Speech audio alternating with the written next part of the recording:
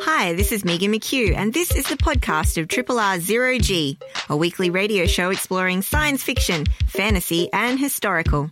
Zero G is broadcast live on Triple R from Melbourne, Australia, every Monday. Hope you enjoy the podcast, and feel free to get in touch with us via our Facebook page or the Triple R website.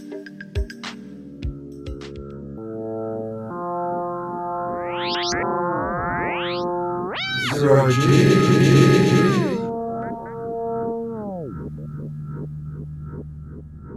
G'day. Welcome aboard the Starship Zero G, science fiction, fantasy and historical radio for episode number 1262, which is indeed titled Stackin' Z's on Zero G. Thank you, Elvira, Mistress of the Dark. I'm Rob Jan. And Megan McHugh. And our podcast title is Let Sleeping Pods Lie. Here we are on the 11th of the 11th. Yes. And I was trying to give a minute's silence. I didn't say anything.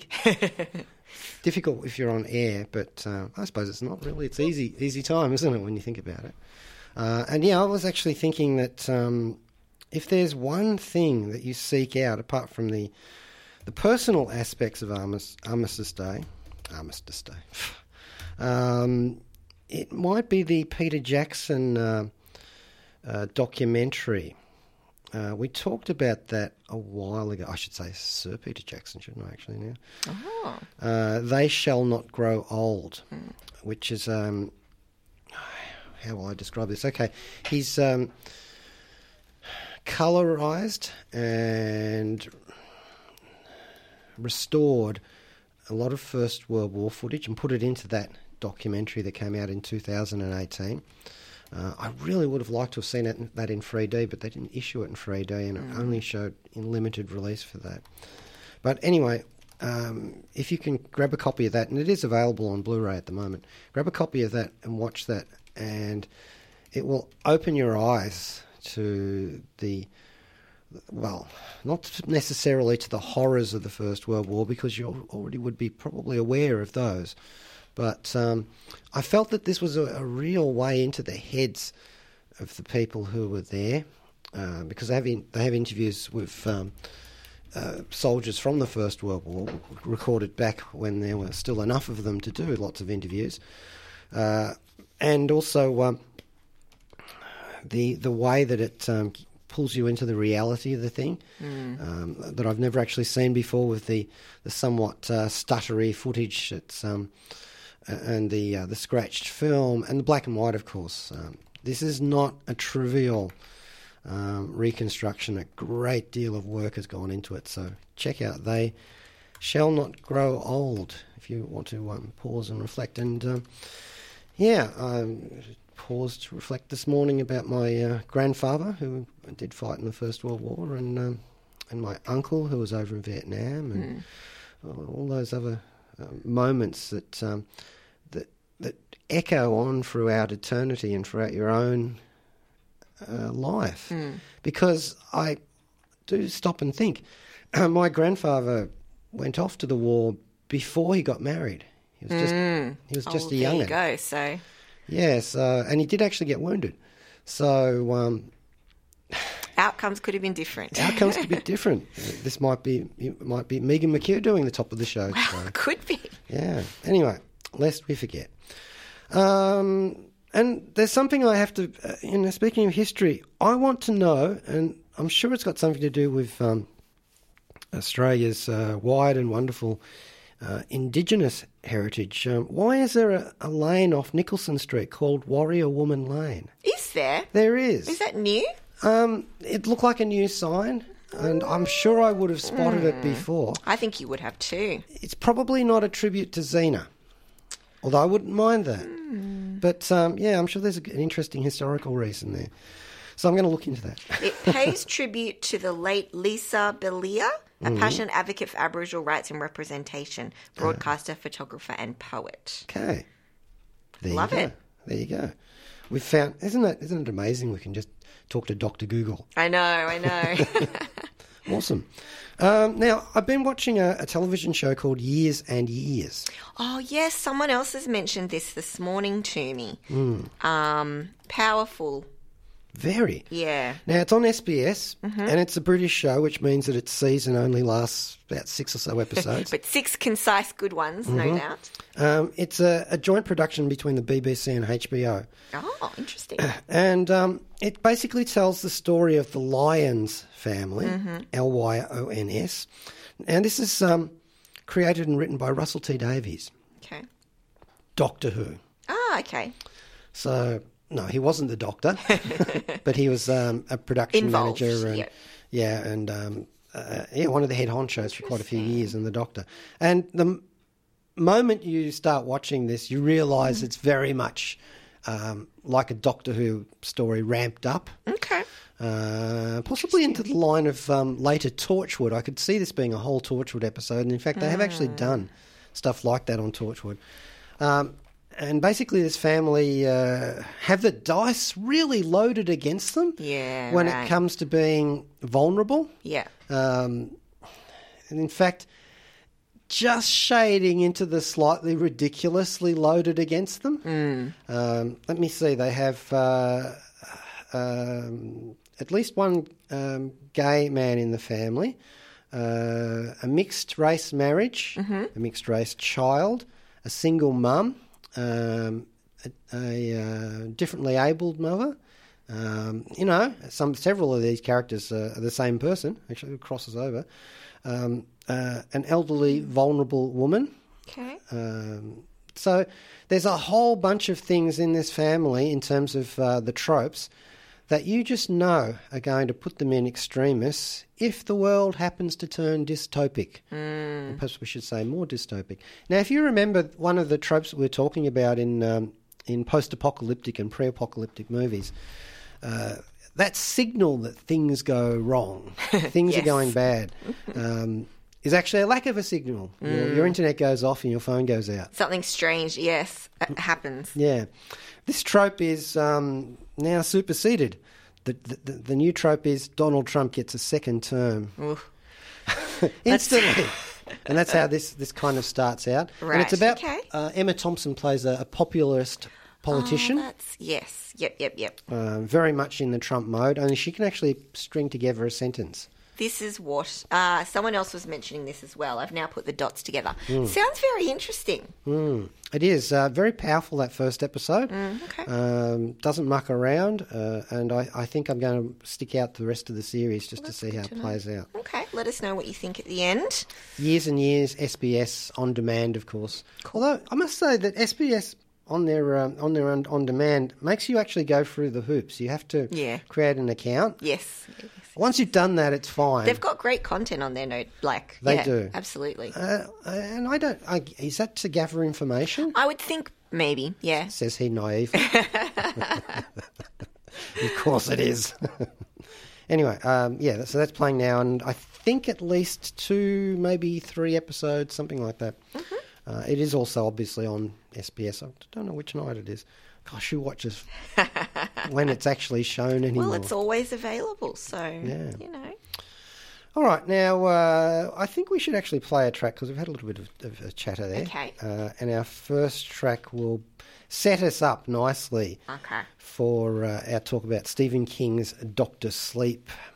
And this is called De Array and it's /Violet, which incorporates the main title from the original Shining movie, the 1980s Stanley Kubrick one.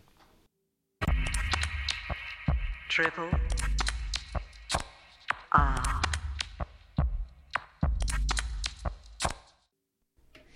Yes, so that was the Dice Array /Violet incorporating the Shining main title to get us in the mood for a bit of a discussion about, we've got a lot of Stephen King related content today, so I'm quite tickled by that. So I think we're going to kick things off by talking about Dr. Sleep. So this was the much anticipated and very late to come sequel to The Shining. And Stephen King did write the book Dr. Sleep, and that was a follow-up. He was very clear that it was a follow-up to his novel, The Shining, not Stanley Kubrick's movie. And then now they've, of course, made it into a film adaptation. Now, the interesting thing about that is it's both an adaptation of the novel and very, very, very clearly a follow-on to Kubrick's adaptation of The Shining. So it's sort of trying to do a lot here. So I'm looking forward to digging into these. Now, Rob, you've read the book and seen the film. I have. As have I. So we are all over. We're on the same page. Everything Dr. Sleep related. I tell you what, I only have sketchy memories of the Stephen King miniseries. Ah, yes. I've adaptation. actually never watched that one. Now, that was the one that he, very famous, because he did not like Kubrick's version, so he wanted to do his own version, which he did, and it was not that well received. He's nuanced that opinion since. I think the more you look at them as two separate pieces of art, I think the more you are able to appreciate them, because the film adaptation is quite different to the book, not just because it takes some liberties with the plot, as does this movie of Dr. Sleep. Now, just to the liberties that Kubrick's brilliant horror movie, The Shining, does take. Yeah. You know, I mean, there's no doubt that it's one of the great horror movies. Absolutely. And that's pretty much characteristic of anything that Kubrick did. You parachuted himself into any genre. Yeah. Science fiction, psychological thriller, anything at all. And he was able to master that genre. And I do think while he did not portray the novel as it is written, I think there was a certain essence that he did get quite right in the adaptation. Because the Shining film is probably one of my top 5 favourites, and it's like a go-to film that I watch if I'm feeling down or sick, which is a little weird, but okay. I suppose it's like it could be worse kind of thing. I don't know. It's one of the films that they play in Antarctica every year when they go into winter. God, what, just to be like, this is what isolation can do to you guys, prepare yourselves. Guess what the other film is? 2001? No. Or what? The Thing. Oh, gosh. So, yeah, and I can remember seeing it back in 1980 in the cinema. And it was a powerful time in cinema just then, because it was like we'd had Star Wars, Close Encounters, Alien, Star Trek the Motion Picture, Superman the movie, and then I got The Shining. Yeah. So I had this extra horror one, because I had science fiction horror with Alien, and then there was The Shining. And this is a whole other kind of realm of supernatural and ambient scares, and And it was one of the earlier films that I saw a making of doco too, which was shot by Vivian Kubrick. Oh, yeah. Who's a little girl in 2001 that Hayward Floyd says he might buy a bush baby for a birthday for. Oh. There's an odd bit of trivia. A quite fun doco called Room 237. Seen it? Yes. Yeah, which is a bit of a conspiracy theory piece, and I wouldn't call it accurate documentary filmmaking, but it's a bit of a fun look at people's theories and things around different symbolism or different things they think are being portrayed in The Shining. But fun nonetheless, if you're a fan of the film. The main difference between Kubrick's Shining and Stephen King's novel is basically they hack out with an axe. Yes. All of the saving graces of Jack Nicholson's Dan Torrance. Yeah. Jack Torrance's character, and it's actually, have I got that wrong? Jack Torrance? No, Jack is the dad. Jack is the dad, but it's also Jack Nicholson. Yeah. Which makes sense. So in the novel, he has far more agency, and in fact, he saves the day by sacrificing himself in the novel. Exactly, and it is more meant to be sort of a tale about weakness and addiction and overcoming that. Yeah. Whereas the film very much becomes, kind of a haunting piece where he becomes like a monster unto himself. So it's two separate things. Actually, if you look at the Kubrick film, it's and this is well known for Kubrick, he was very sceptical about the supernatural. And it is possible to look at The Shining as nothing more than Jack going crazy. Well, yeah. And the things that isolation will do. Yeah. But then it's... Up until the one moment, and that moment is... Who lets Jack out of the freezer? Oh, yes, that's true. Yeah. There's some things you can work around, but it's hard to get out of that. That's true. Yeah. Anyway, we've paid a little bit of an homage there to the original, and that's necessary to do. I don't think that the new Dr. Sleep film actually pays much attention to the miniseries. No. And if it does, then it's doing it in a way that is really just because it's echoing Stephen King's novel. It's very, very clearly going the route of Kubrick's adaptation, not just visually but story. It changes what happens in the Dr. Sleep novel to fit with... Because, the end of The Shining is different in book and film. Dr. Sleep film clearly switches things so it can work chronologically with The Shining film. Yeah. Whereas the Dr. Sleep book carries on from The Shining book. So it's actually an interesting thing that they've done there. I feel that they've been quite deft in that. I actually think it was pretty ambitious because they're really trying to adapt this novel as well as this overlay of follow-up to The Shining film. So there's a lot... Yeah, there's a lot going on. Yeah, we can't overlook that, so to speak. No, exactly. Yeah. Now, 2.5 hours worth too. I didn't realise it was that long. It didn't feel like I didn't feel like it was wearing its welcome out when I was watching it. I think because there was some anticipation for where the climax portion was going to go, like the third act. I do think it was a tad over long, but I think they had to squeeze a lot into this. Okay, now it's directed by Flanagan. No, actually, it's the actual director of this is the same guy who did The Cube.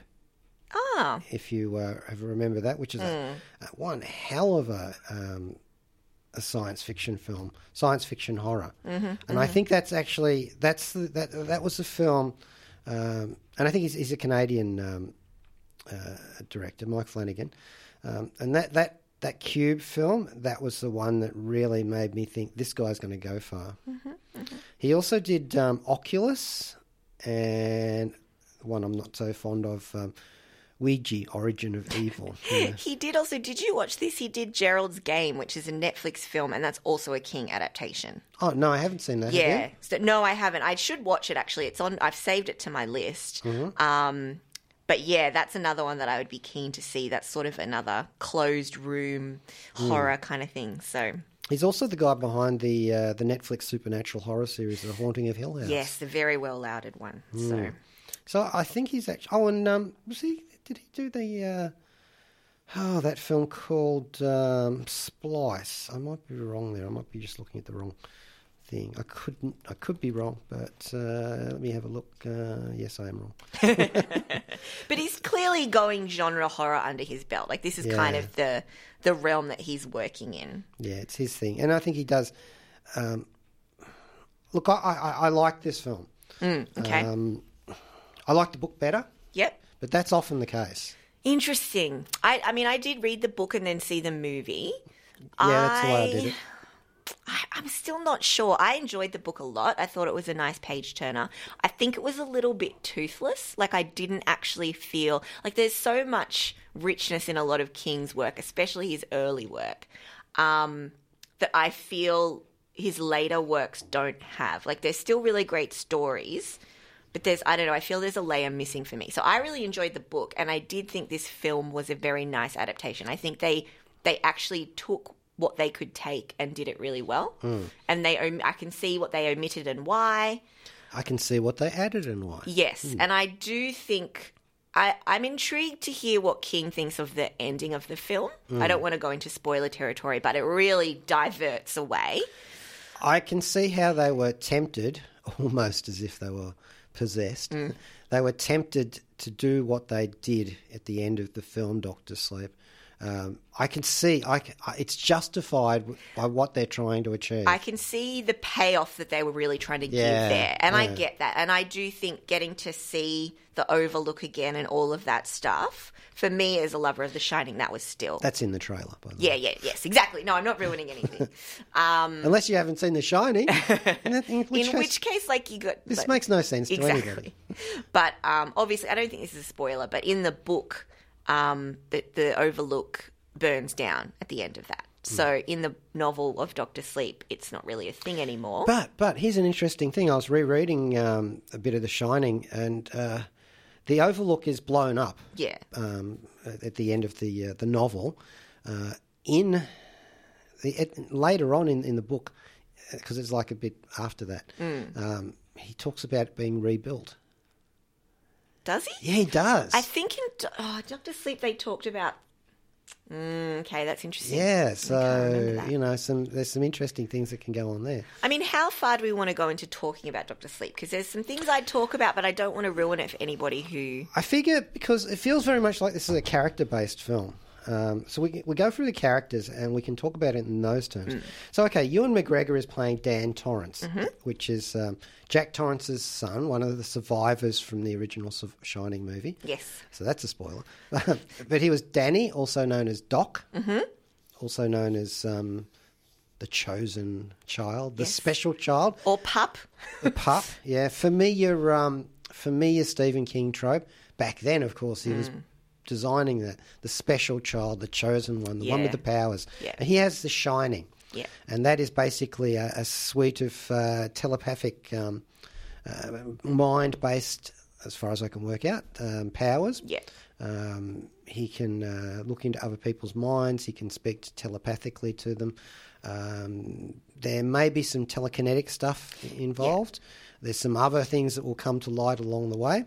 But his really special power is drinking vast quantities of alcohol. Yes, which dulls some of the turmoil that comes with these powers. So this movie is about, and the book as well, about consequences. The consequences of the events of the original Shining. Yeah. Terribly traumatic. Yes, I definitely think it's about the after effects of trauma and self-medication. Yes. And, sort of, there's a bit of this, I mean, this is very wishy-washy, but like sins of the father type vibe and, try not to relive those things. And also, and he's played by Ewan McGregor, and Ewan McGregor had an alcohol problem as well. He talked about that a while back, I think on Parkinson back in 2007 or something. But this is the thing. So for me, there's two legs to this. It's as you were saying, I'm not going to be my father. Yeah. But at the same time, there's an admission of the genetics of alcohol addiction. And the fact is that it is an addiction. Exactly. And he's self-medicating to get away from the Shining consequences, plus the trauma of the whole of nearly being killed by his father. Yeah. There's a whole bunch of things. There's a lot going on. He's a mess. He's a right mess at the start of the novel. You've got to use the phrase, he's a hot mess. He is, very much so. Okay, so... Absolutely. Now, of course, it's not just Ewan McGregor who plays Danny or Dan Torrance. Other people play him in various stages of his life because there are flashbacks. Yes. And I all think they've chosen them. It's a really tricky thing when you get people playing much younger versions of themselves. You can sort of get away with that. But they're trying to replace iconic younger versions. I'm going to say I felt weird about some of that stuff in the film. Yeah, me too. I felt it... I don't know. I think there's just some stuff that seems like a good idea at the time, but just rubbed me a bit the wrong way. And I think it's because I do love the original Shining so much. It just felt very odd. I will say that if you're waiting for Ewan McGregor to throw up in a dirty toilet, he delivers. You will not be disappointed. You will not be disappointed at all. So fleeing from this, because Wendy Torrance has passed away in the years since, and it's like 3 decades or more. Yes. Danny winds up in a small town. Yes, of course, always. Not in Maine, surprisingly, but... Where he is... and, Ewan McGregor is actually a great person for this. I believe him as an older Danny Torrance. And in this small town, he runs into a guy called Billy Freeman, played by an actor called Cliff Curtis, who's from New Zealand. I've seen him before in Fear the Walking Dead and in the science fiction movie Sunshine. Oh, yeah. Nice. And closer to home, Once Were Warriors and so on. Cool. Now, he ends up being Ewan McGregor's character's AA sponsor, Alcoholics Anonymous. And this is all very important to me. I'm not an alcoholic. I do have many obsessive-compulsive parts in my character, as you may have noticed. Probably books are my... books and action figures. Anyway, I digress there. But my father was an alcoholic, and I'm very familiar with that whole sort of thing, and he wasn't a reformed alcoholic. Right. So the character of Danny Torrance in this incarnation with these consequences means a lot to me. It's like Tony Stark. I will It's the say, same thing there. I think the portrayal in both the book and film of that kind of struggle, I really found that. I don't have any kind of lived experience around that, but I really did think that it was nicely portrayed. Yeah, it I was. think it felt very authentic from my perspective, and as I say, The book obviously goes into it more than the film. it does. It's a key part of the book. And at one stage, I was thinking, well, we've moved a bit far away from that. And then the director deftly turned it back and made it really critical. And I thought, okay, Yeah. yeah. So I thought I think that was the thing to get right in this. Yes, I agree. Now, this would be just Danny Torrance's journey to reconstruction if it was not for the presence of Yes. Our side story. our side story, which is actually quite important, of a young girl called Abra, Yes. after Abracadabra. And she shines She shines quite brightly. extremely brightly to a degree that is actually quite terrifying. And it does make you wonder that there could be a sequel to this in the works. I wonder about that. Kylie, I'm not going to mess this up because I didn't check on this. Kylie Curran plays Abra Stone, the young woman with the Shining. Or I think she's about 13. 13 or something? so, Yeah. yes. Yep. Yeah, and brilliantly played. Yes, I think she did a lovely job. I wanted a little more chemistry between her and Ewan McGregor. Oh yeah, But I suppose. I think that, I'm not, throwing a table about it, but This young girl is preternaturally precocious. So with her Shining, it's a developing power. We learn about how it develops, and it's much, much stronger than anybody else's. and it does give her this sense of confidence or recklessness, I suppose. King talks about her having this really scary smile. And in a way, you know how this is a horror movie. Whose horror movie is it? You know? Yeah. I'm beginning to wonder because I think you think about Firestarter, for example. Yeah. There's a lot of actually King ones where it can go either It way. can go quite dark. Yeah. And they dabble in that a little, but generally they try to keep it to the light side. Yes, because the dark side is almost fully occupied by Yes. Rebecca Ferguson playing Rose the Hat. I think she was great for that. She's exactly what I would have imagined when reading the novel. We have the trope, the special child, Abra. We have the other trope, the one who hunts the special child. Yes. Or usually a beautiful woman, Quite often. quite often.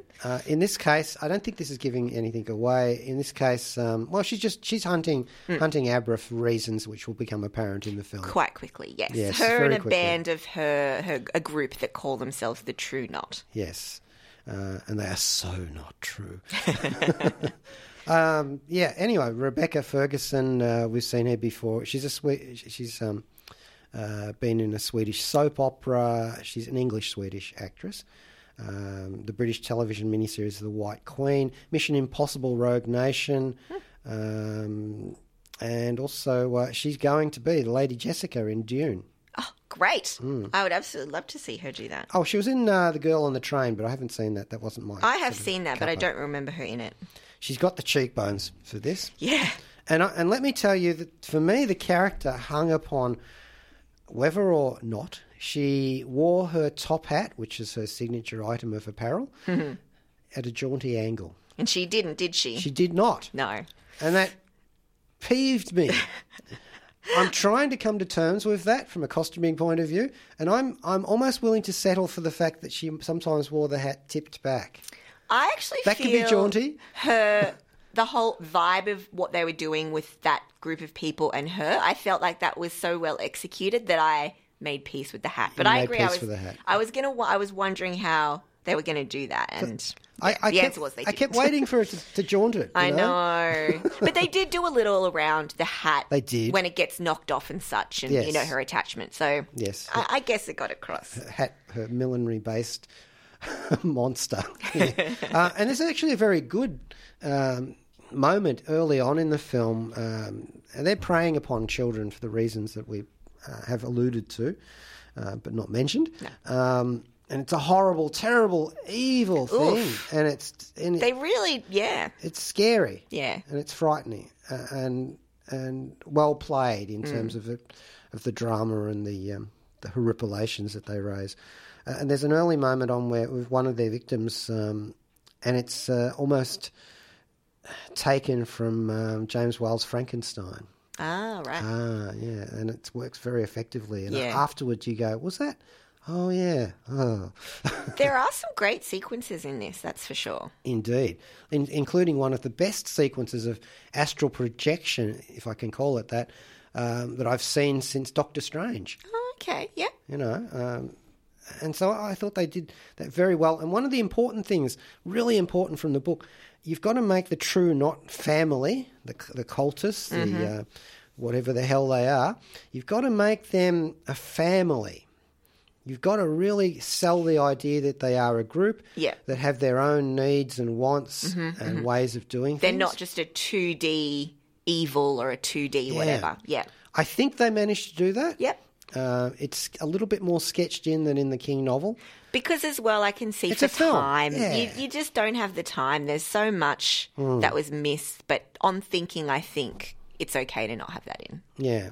And so they also had a bunch of people playing the family members, including Carol Strachan, who plays Grandpa Flick, and he was Mr. Holm in Star Trek The Next Generation. He's such a recognisable face. And a recognisable height Yes. as well. He played Lurch in the Addams Family movies. Yes, of course. And was the giant fireman in Twin Peaks in the 1990-91.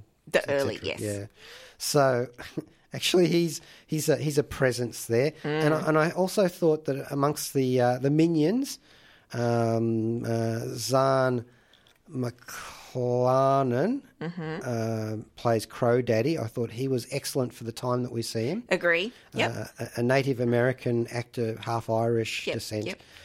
Saw him in Bone Tomahawk, which is another great horror film. And also Emily Lind playing Snakebite Andy. Another important character in the True Knot. Yes. I thought that they managed to conjure those up. Now, that comes at the expense of time for a character from the book called Casey. Yes. And he's not in there. He's not in there at all. Billy takes over all of his role. Yes, less of a role for Abra's family. Much less. Much less. Dr. John Dalton, much less of a role for He him. gets whittled right, which I was disappointed because I'd looked at the cast list and I really love, I think it's Bruce Cawthorn? Greenwood. Bruce Greenwood. I really, really like that actor. And I was hoping to see more of him, but Christopher Pike in J.J. Abrams' Star Trek. movies, Yeah, I think he's a fine actor, actually. And that brings us back full circle to the actors who are playing the flashback versions of people we saw in The Shining. Yes. And they've actually gone to great lengths to make that work, I thought. Alex Esso plays Wendy. I actually think she does a quite good job because Shelley Duvall's performance in The Shining is unique. Yes, it and is. you do not want to fall into a parody, but you need to have enough hints of that to sell it, and I think she did a really good job. What you have to do is, the last we saw of Shelley Duvall's character in The Shining, she was under extremis. Yes. Terrible circumstances, and so she's ramped right up. Yeah. She's dialed it up, to borrow a phrase about a psychic from another show, dialed it up to 11. Yeah. And in this, she's more after coming down from that. And so I buy that. But she still has some of those mannerisms, I thought, and qualities of her voice that I was like, I see what you're doing. I can see that you are, Others, I think, are kind of less successful. There are actually some cameos. There's at least one cameo from the original. Not playing the same character. No. I do think that they did try to be fairly... they didn't overdo it in that there wasn't a lot. No. And I think that was really good, especially for one of the characters in particular. I think the less of that, the better, just because you just can't. And we need to play a track. Oh yes, because we've really gone into this. We're talking about Dr. Sleep here on Zero G, and I think we'll have a track here called Dr. Sleep from the Newton Brothers, and it's from the soundtrack album. This is Neil Gaiman. It's well past 2000 AD, but Tharg still listens to Zero G. Yeah, we just had a track there, Dr. Sleep by the Newton Brothers from the Dr. Sleep original soundtrack album. It's got a really good soundtrack. I think you heard some of the heartbeat that they play underneath a lot of the action in the film, or a lot of the driving around sequences. And that felt really... look, it's not the first film to use a slow heartbeat as a soundtrack and also as a sound effect. But it's effective. It is. And I think they use some of the notes from the soundtrack really well. I mean, I will say in hindsight, I think it was a nice adaptation of the book and I think a solid film. But the parts that I both liked the most and felt the most conflicted about were all of the parts that really drew on Kubrick's film, both music and visually. And so I wonder then if that's... I don't know how I feel about how much homage there is here. And it's received blessing from the, notable parties and so on. But I don't know, I just feel very strange about it. Like, it's this film that's come a lot later by a different director that just really emulates the style of another film. And there's some stuff at the end where I was like, I feel like that's a little much. You know what, this film... I don't know. It stands in the same... Or it stands in the same relation to the original Kubrick The Shining as Peter Hyams' 2010 stands in relationship to Stanley Kubrick's 2001. Now, both adapted from work, Arthur C. Clarke in the case of 2001 and 10, both adapted from works by the original author and pretty good adaptations. Yeah. That do cleave to the essence of the original. Yeah. And I think this is a pretty solid film, but yeah, there are some wobbly bits in it. I don't quite know the Kubrick stuff, the direct quotes and the revisualizations. And one of the things about using actors to play the earlier characters in flashbacks, if you then go and do a flashback that includes original footage with the original actors in there, it makes it plain that it's not the people in the flashback. I don't think they had any of They these. did. Which bit? Yeah, there's a couple of very quick flashes. And in the end? Yeah, in the end. And I thought, oh, okay. They're almost subliminal. I'm not quick. sure there are. I think those are reenactments as well. No.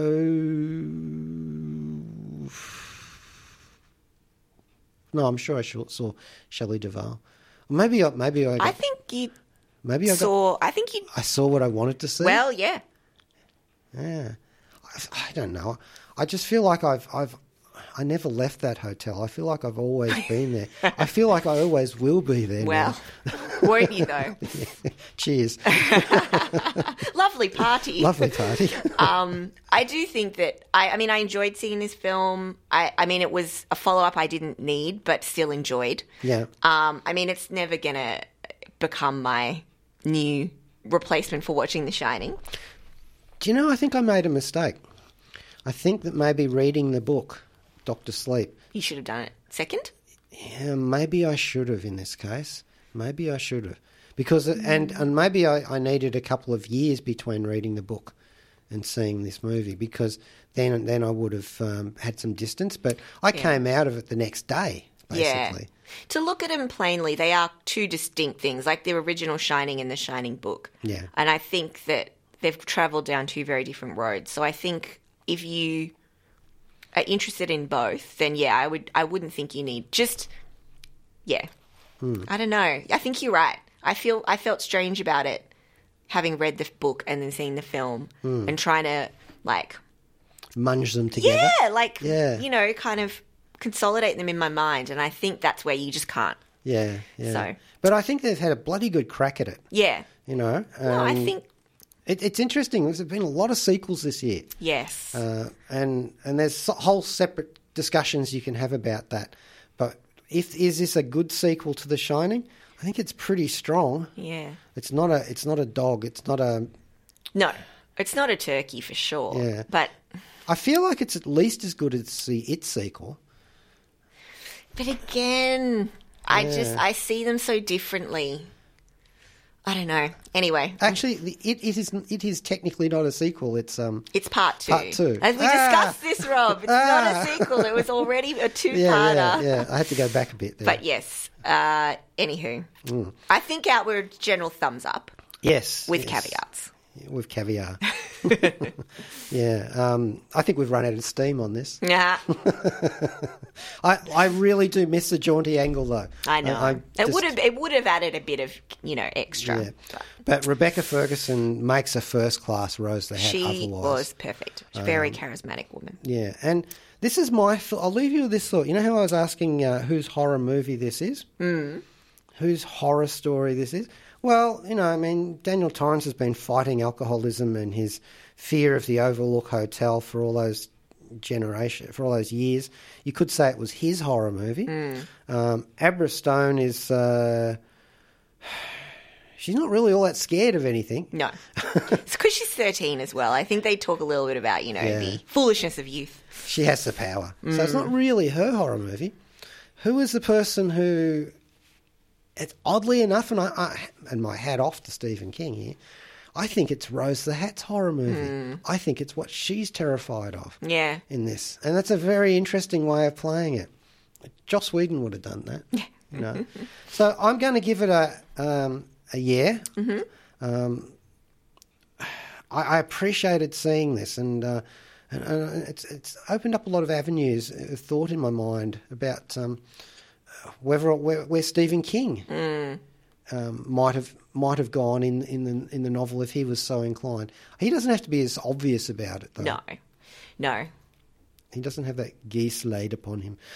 All right, we'll play another track here, and this is actually something that's used in the other Stephen King adaptation, the one that's on Netflix at the moment, In the Tall Grass, and it's Midnight Special. Which is, of course, Creedence Clearwater Revival's track that was used in the Twilight Zone movie when they say, do you want to hear something really scary? They're singing that just before. This is Ashley C. Williams. I played Lindsay in The Human Centipede and the title character in Julia. You're listening to Zero G on 3RRR. Want to see something really scary? Midnight Special, Creedence Clearwater Revival. CCR. Yeah, it features actually in The Tall Grass, which is another Stephen King adaptation out there on Netflix at the moment. Indeed. Now that's why I was thinking that Mike Flanagan directed Splice, because the guy, director of this one did. Got it. I got trapped there. I should let you know that an author who we've interviewed on Zero G before, in fact, two authors, Scott Westerfield, is having some discussions at readings in Hawthorne on Saturday the 16th. Nice. 4 p.m. It is a free session, but you have to book. So go to readings website, and he's going to be talking about his new book, Shatter City, which is part of his Imposters series, and he's going to be chatting about that with Jay Kristoff, who we talked to recently as well, about his new series. Which is Lifelike, right? Yes. So it's at Readings in Hawthorne. Nice. All right. Now, we looked at In the Tall Grass on Netflix. This is a Canadian supernatural horror film written and directed by Vincenzo Natali, American-Canadian film director. He is the guy who directed Cube, Cypher, and Splice. There we go. Yeah, I had to get there. Who the hell's Mike Flanagan? Sometimes these things happen. I must have revolved. I know, you somewhere. switched for a second. Yeah. Based on a short story? Yes, by King and another guy. Joe Hill, his son. King of the Hill. There you go. So we both read the story as well. Sure, it's a novella. Yes. Very short, though. And this one is padded out. I don't even see how you could get 40 minutes out of this, let alone an hour and a half. They just finished the story.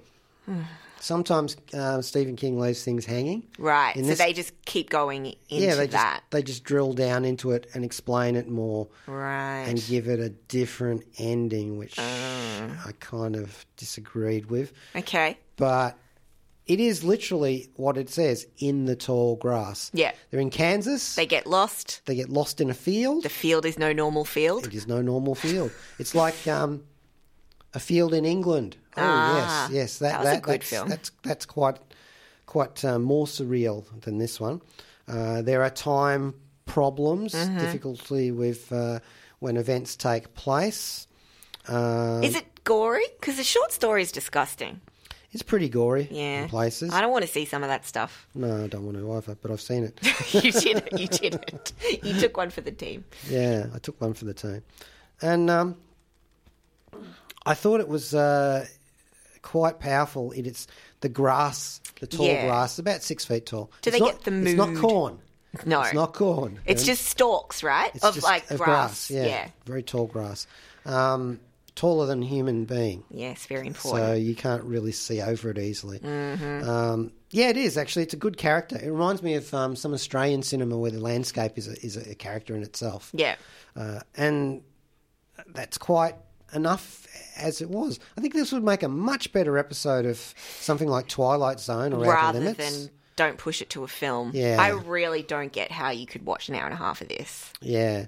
Like I said, they do pad it out and they do make some intelligent choices. Okay. I'm always up for that. And they do have Patrick Wilson in there. Patrick Wilson. Wilson. Like him. Yes. And his wife is not playing his wife in this, in spite of the fact that the actor's name is also Wilson. I had to go drill down into that because I got confused there. It was all this thing that was messing me up in my head. So, anyway, a couple driving along through the countryside. Actually, when I say they're a couple, it's a brother and sister. Right, They're not yes. Yes. The sister is on her way to give birth. She's very pregnant and she's thinking of giving the baby up for adoption. So there's a problem there's a family relationship problem there to start with. They stop by a curiously abandoned, well, it's not all that curious, is it? It's Stephen King. No. Abandoned church called the Church of the Black Redeemer. Yep. And there's cars parked around it. Some of them quite dusty, which should have been a damn giveaway. I know, to just start keep with. on driving, Keep guys. on driving. God. Don't stop.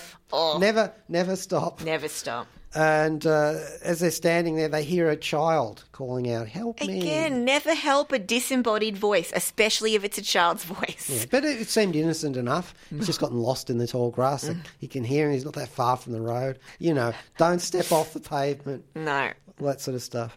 And, it all goes horribly wrong from there. And they have a hell of a time. Horror ensues. Would you recommend it?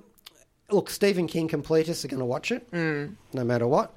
It's an odd choice for an adaptation, I think, because there's plenty of other content that hasn't. I suppose a lot of his are either big ticket things or, I don't know. Interesting. Yeah.